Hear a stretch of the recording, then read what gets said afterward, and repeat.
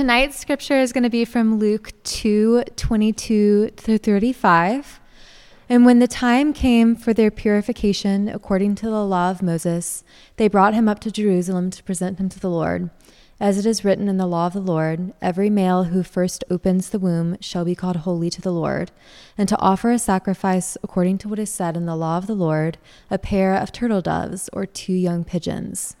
Now there was a man in Jerusalem whose name was Simeon, and this man was righteous and devout, waiting for the consolation of Israel. And the Holy Spirit was upon him. And it had been revealed to him by the Holy Spirit that he would not see death before he had seen the Lord's Christ. And he came in the Spirit into the temple, and when the parents brought in the child Jesus to do for him according to the custom of the law, he took him up in his arms and blessed God and said, Lord, now you are letting your servant depart in peace according to your word. For my eyes have seen your salvation that you have prepared in the presence of all peoples, a light for revelation to the Gentiles and for glory to your people Israel. And his father and his mother marveled at what was said about him. And Simeon blessed them and said to Mary his mother, Behold, this child is appointed for the fall and rising of many in Israel, and for a sign that is opposed. And a sword will pierce through your own soul also, so that thoughts from many hearts may be revealed. This is the word of the Lord. Thank you, Alicia. This is one of those passages that's like so clear, it's like, why am I even preaching on it, you know? That's a joke. It's not clear. It's weird. There's so much in here that, depending on who you are and what your background is so unfamiliar and so strange. And this is one of those weeks where the Lord is giving me something to say. It's not the shape of a normal sermon, so we're just going to see what happens. This is the great experiment, and this is another chapter. So here we go. I'm going to pray for us. Father, Lord, we are yours. We are yours completely, whether we know it or not, and whether we are excited about that or not. It is true, and it's a really good thing. You love us so deeply. You care for us so deeply. Our sin has just blinded us and twisted our thinking in ways where we are running from the very thing that we need the most. And so, Lord, would you come and make our crooked lives straight through your word, through this time of worship and prayer. And Lord, as I preach your word, Lord, would you speak through me and speak to me as well. Don't leave me out of this. Lord, would we be different because of how you have met us tonight? And we ask this in Jesus' name. Amen. So our series that we're in now, it's called Singing the Story, and we're talking about singing the story of Advent. Advent is a term that just means coming. And we Christians celebrate the coming of Jesus in his birth. That's what Christmas is all about. And so most people are familiar with that. But we also talk about how we are a people who are waiting on the second advent of Jesus. We're waiting for Jesus to return, to make all things new, to make all things right. And so this is where we find ourselves. We're a waiting people. And so each week we've taken a very familiar Christmas song. If you've grown up in the church or even probably live in America and you hear these songs all the time. And this week our song is God Rest You Merry Gentlemen. And I was thinking this week about, I have a friend who has been diagnosed, she's younger than I am, and she's been diagnosed with cancer. And she's been walking through cancer treatment. They said it's very treatable, and so that's good news, but she's had to go through like 8 rounds of chemo, and she's in the middle of that right now. And it's really good news, but it's also really excruciating to walk through that good news. And that's kind of where we're going tonight. This song, other than, like whenever I hear the phrase, God Rest You Merry Gentlemen, I think of like Charles Dickens' A Christmas Carol and a bunch of people in top hats. But it's really more applicable than when you dig under a little bit. The song has this beautiful message of rest and peace. Hey, you can rest, especially if you're a happy gentleman. But you can rest, and don't let anything bring dismay to you. Because you need to remember your Savior. Jesus was born, your Savior's here. You can rest. Don't let anything bring dismay. There's good news. Good news of comfort for you, good news of joy for you. And though, another line of the song, which is also very true, is he came to save us all from Satan's power. We were enslaved to Satan. Like, don't miss that in the song. He came to save us all from Satan's power because we have all gone astray. And so just like my friend who's walking through the healing process of chemo and the other treatments that she's having to experience that are excruciating, shouldn't we expect, if we have been in bondage to slavery to Satan, that the healing process of this good news of comfort and joy might be uncomfortable? That our comfort might actually be uncomfortable? And what we need the most may be very painful? And so that's where we're going tonight. And it's this idea that, again, these passages, we're talking about waiting on God. We're waiting for Jesus' advent. And tonight we're looking at this man, Simeon, who is waiting. And this waiting is active and it's relational. And this waiting leads us to peace. It strengthens us. It transforms us. But the pathway to this peace, the pathway to this transformation is painful.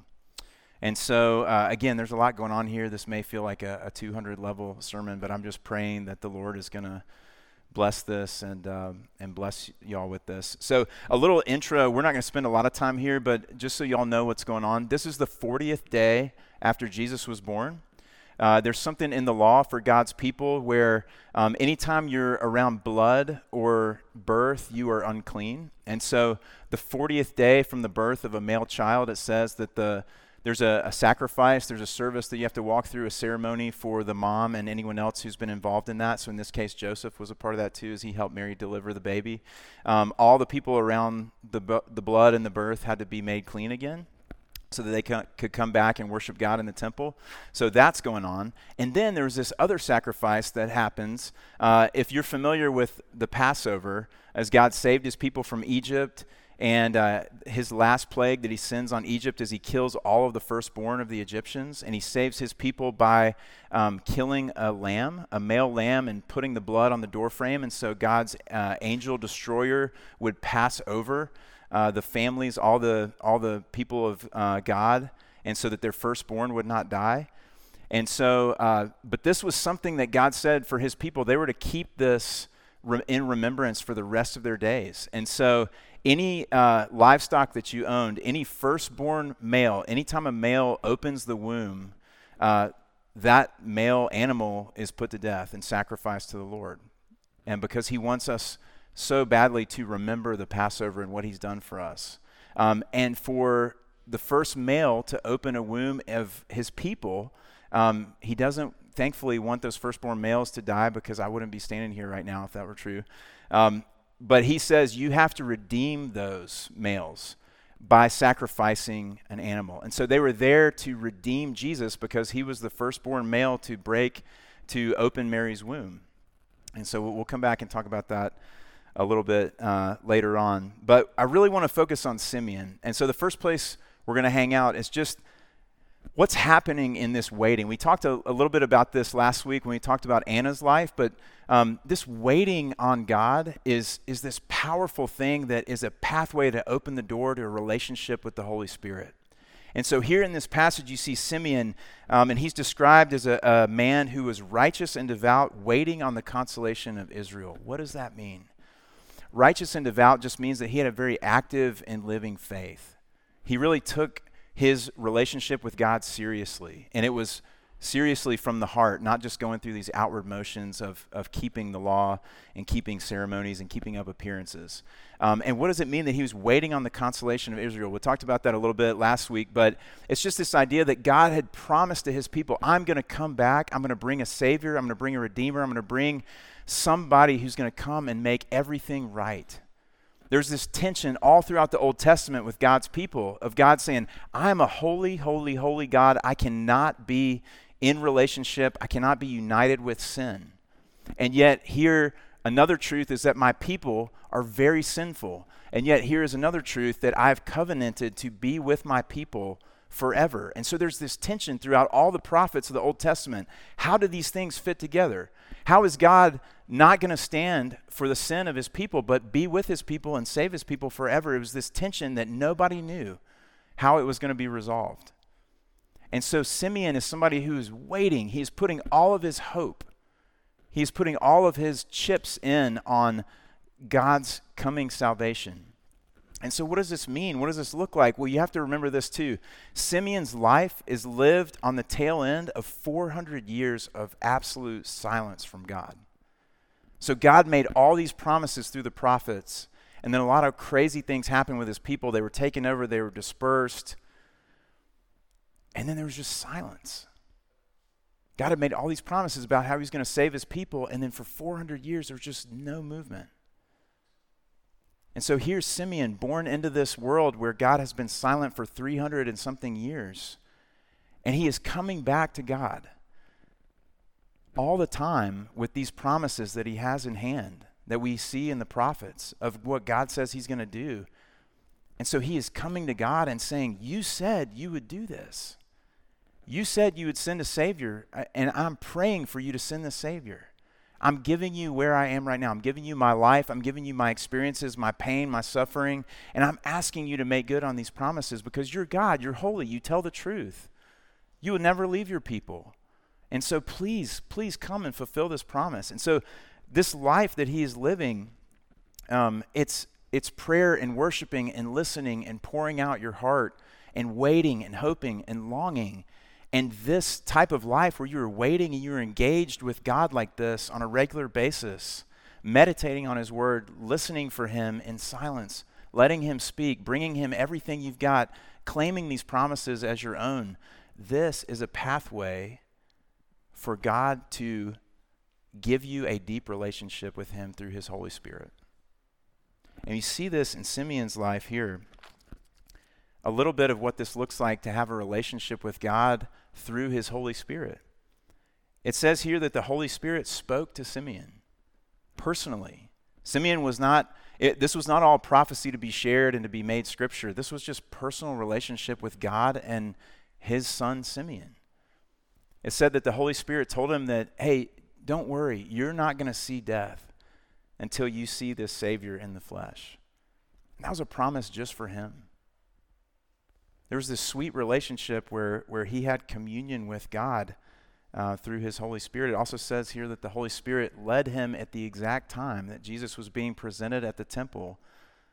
He led him to the temple so that he could meet Jesus, so that God could keep that promise to him.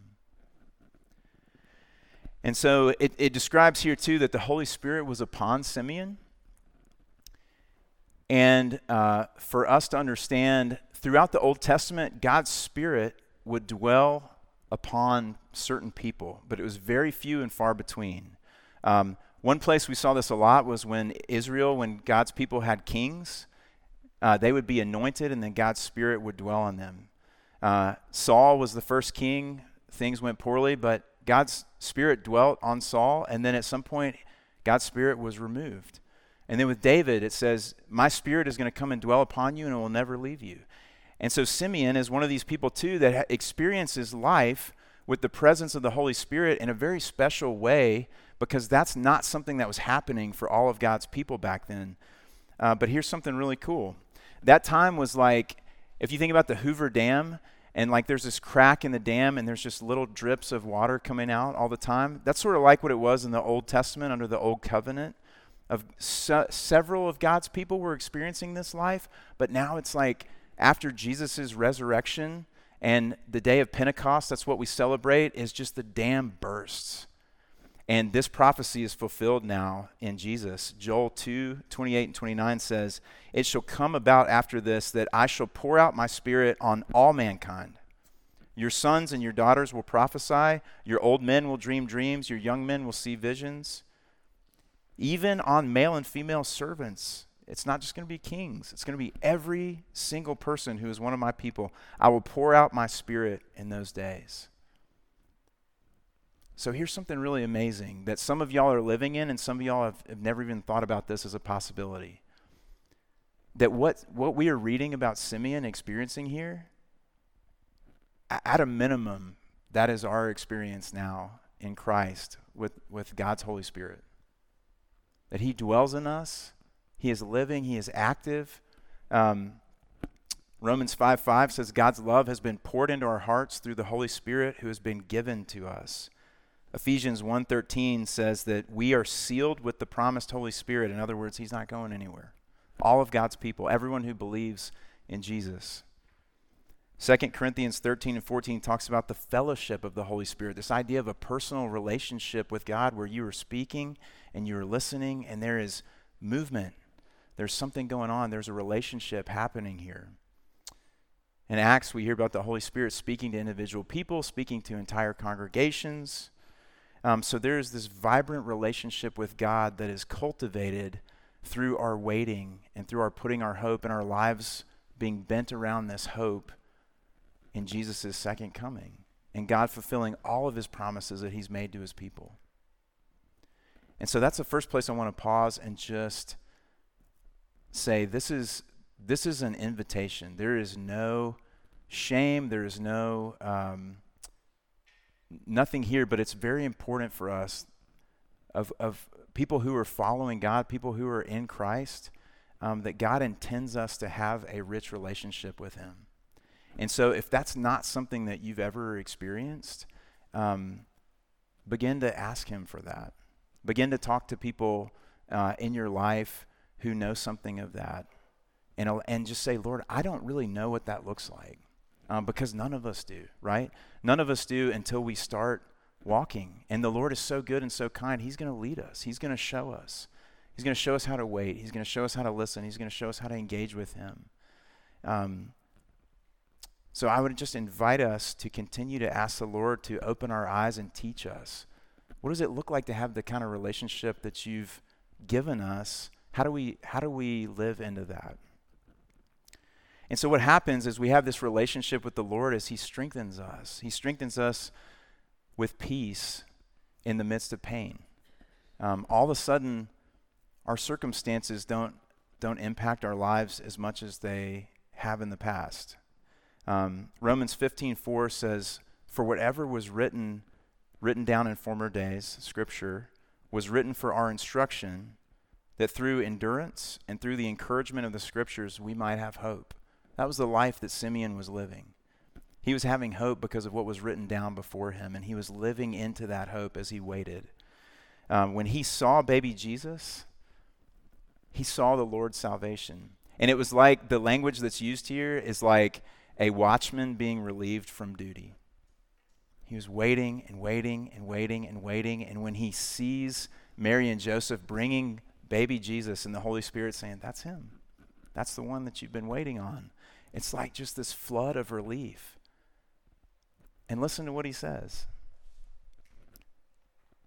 "You are now letting your servant depart in peace." In other words, I don't care what happens from here forward in my life. I've just seen all I've needed to see. This is evidence to me. All of these promises have not been fulfilled yet in this baby sitting here right now. My life experience does not currently reflect all of the fulfillment of your good promises to us. But man, this is strong evidence that you are going to fulfill those promises. And you are no longer silent. And so now I can live in peace, regardless of what happens to me when I walk out of the temple today. And I can die tomorrow. Or I could live 20 more years and have a bunch of terrible things happen to me. It doesn't matter. Because now I can depart in peace. You have given me peace because you have made very clear to me that you are going to fulfill all of these promises to me and to the rest of your people. Think about the kind of peace that Simeon is experiencing here. A peace that is dependent upon how things are going is not peace. It is very fragile. It is very fleeting. And if you haven't lived long enough yet, you will one day see that if that's how you define peace, that all your circumstances are okay, you will rarely experience peace. And when you do, it'll probably last for a few hours or maybe a few days. And Jesus makes it really clear that he has come to bring peace. my people will have my peace. So he's talking about a much deeper peace. In John 16:33, Jesus tells his disciples as he's about to go to the cross, I'm going to tell you these things so that you'll have peace. And then he says, in this world, you're going to have tribulation. You will. But you can take heart because I've overcome the world. So expect suffering. Expect there not to be circumstantial peace, but know that I've overcome all of this and I will make it all right. I will heal every broken thing. And that's how you can have peace, is to live into that reality. It's like World War II, for y'all, you can correct me if I'm wrong on this. I'm pretty sure I have this correct. But the Battle of the Bulge was effectively the battle that ended World War II. And yet there were many other skirmishes that played out in the weeks following that battle. But when the Allied forces won the Battle of the Bulge, the war was over. The Axis powers were broken, and it was just a matter of time. But there was still a lot of blood to be shed on battlefields around the world after that battle was over. And that's kind of like where we find ourselves now, is the war is over. Like, Satan has been defeated. Jesus is victorious. He will return in victory, and we will have our ticker tape parade and victory march. But we live in this in-between time between when the war is effectively over and when Jesus is returning. And there will be suffering. There will be circumstantial unrest. But he has come to bring us a peace that none of that stuff can touch. And so just to stop here and think, what practically in your life brings unrest? And then to think also what practically in your life brings peace. How do you experience peace? How have you experienced peace? If you were to describe to me what peace feels like, how do you get to that place?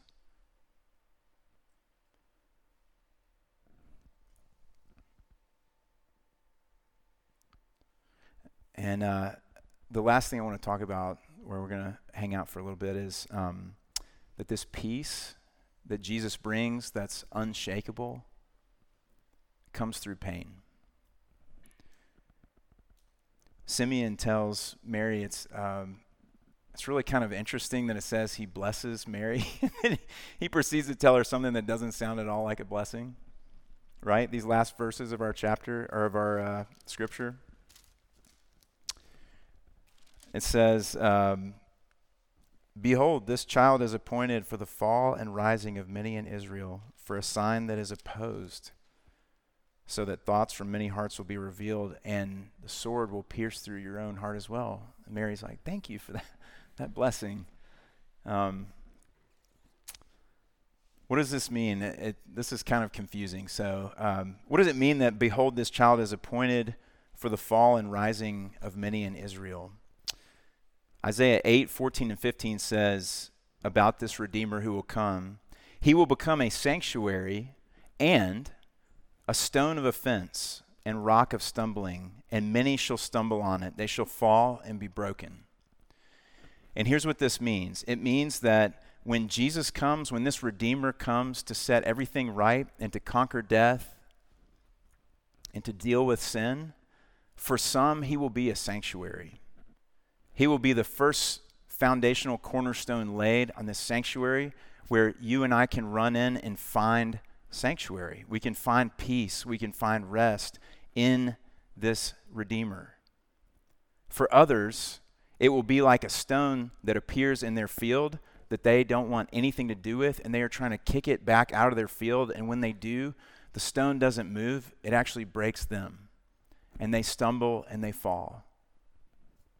And so the difference here is pride and humility. When this Redeemer comes, who is the Lord, will I run to him or will I run away from him? Or will I try to run him out of my life when he begins to do his redemptive work that maybe feels like what it feels like to be on the path of healing with cancer? And it's not always fun. It also says that he's a sign that is opposed so that the thoughts of many hearts will be revealed. What does this mean? It just means that he is going to be a shining light, Like when you turn on a light in a dark room and it reveals what's there, there are a lot of people that don't want the light to be turned on. And there are a lot of people who do. Say, thank you for turning on the light. Now I can see. Now I can know what's right and what's good. And other people are like, no, let's keep that light off because I'm over here doing this thing that I know is not good. And I don't really want you in my room right now. That's what Jesus is talking about in John 3:19-21, where he says, this is the judgment, that the light has come into the world, and people love the darkness rather than the light because their works were evil. For everyone who does wicked things hates the light and does not come to the light, lest his works should be exposed. But whoever does what is true comes to the light. It's like, I just think now in our cultural moment where tolerance is like this huge cultural value, and I just think about people who appear to be so even keel and so like, man, it's just a good dude, or whoever, whatever we say about people who are just so nice. And then I've been a part of conversations, maybe y'all have too, where Jesus comes up and then things start to change really fast. And then all of a sudden there's a change that comes over the person, because that's this scripture being fulfilled. It's that, it's really easy to have a facade that we put up to make people think a certain way about us, but when we're confronted with the truth, then that facade melts away and the thoughts of our hearts are revealed. And Simeon says to Mary, this is not something that's just going to go on out there. This is also something that's going to go on in here too. That reality and that need to have our thoughts revealed, to have the light come on, is not just for people who don't know Jesus. That's for us who are in Christ too. He is still working out his good purposes in us. This sword that knifes through our soul, that brings deep emotional pain, is like a surgeon's tool that is for our healing. Simeon certainly was talking to Mary about a very specific kind of pain that she was going to experience as well, as the mother of this Jesus who she was going to watch be misunderstood and suffer and die throughout the course of his life. But he's also talking about the pain that all of us are going to feel in this chapter in the story of following Jesus and being God's people. It's in effect Simeon saying, hey, I lived in a time when God was silent, and now there's a new time coming. And now with the Redeemer here, there's going to be a new kind of pain as he does a new kind of good work. And so now we're going to experience this pain. And I experienced that pain this week. I experience that pain all the time, but I had a disagreement with Lee, and the Lord just was revealing a sinful pattern in the way that I related to her this week. And in the moment, it's very painful, but then when I reflect on it and come to him about this, it's very life-giving, because he's actually freeing me from this sin that is keeping me in bondage. He's saying, no, I've died to purchase you and purchase your freedom. And I'm not going to allow you to live in this anymore, because I have something better for you.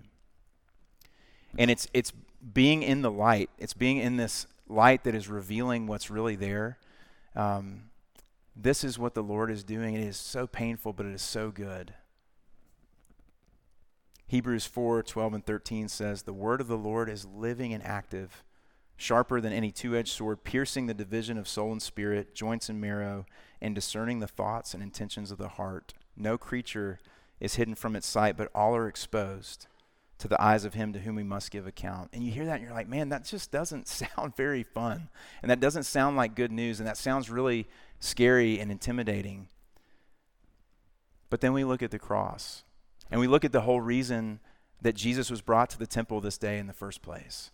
Because this sign that they had for all these years of like, hey, the firstborn male that opens the womb, he has to be redeemed. And I want you to think about the Passover. God's just wanted his people to constantly think about the Passover. And on this day, the thing that sign was pointing to is being fulfilled. The male who is opening the womb of Mary, who is being redeemed, is the Redeemer. That the whole Passover story was reflecting in the first place, is that this lamb is not going to take away any sin, but there is blood that will be shed for my people. And if they are covered by that blood, my wrath will pass over them because my wrath has fallen on Jesus. The Lord never invites us into any pain that he is not willing himself to first walk through. And so Jesus is saying, you never have to fear the light that reveals the intentions and thoughts of your heart, because that light is only there to bring you freedom and bring you peace and bring you healing. And if you will let loose of your pride, then you can run into this sanctuary. If you can't let loose of your pride and your reputation and your image and this really fragile ego that you have to live in this false reality that you're a certain way when you're really not, then he's going to be the stone of stumbling for you. You're going to try as hard as you can to live in the dark and keep him out so that you can keep up appearances, and it's going to break you. But if you will humble yourselves and say, I'm not God, he is, and I believe that he wants what's best for me and that he loves me and that he's walked through this pain all the way to death, I can trust him, then he becomes a sanctuary for us. And anytime the light comes on that reveals the thoughts and intentions of my heart, it's with a loving Father who says, hey, come with me. I love you. I want to give you the good gift of setting you free from all of this stuff. You know, he said to me this week, hey, I love you and I want to give you a more intimate marriage with Lee where you don't hurt her because of your sin. I want to root this stuff out of your garden so it can grow beautiful things. That's the God that we serve. You know, it talks about this sword piercing through our hearts. Think about this God that we serve, Jesus himself, who is God, experienced this in just the most excruciating form imaginable. As a sword literally pierced through his physical body, but also the sword pierced through his soul where he was separated from his Father for our sake. And he's just bleeding and crying out.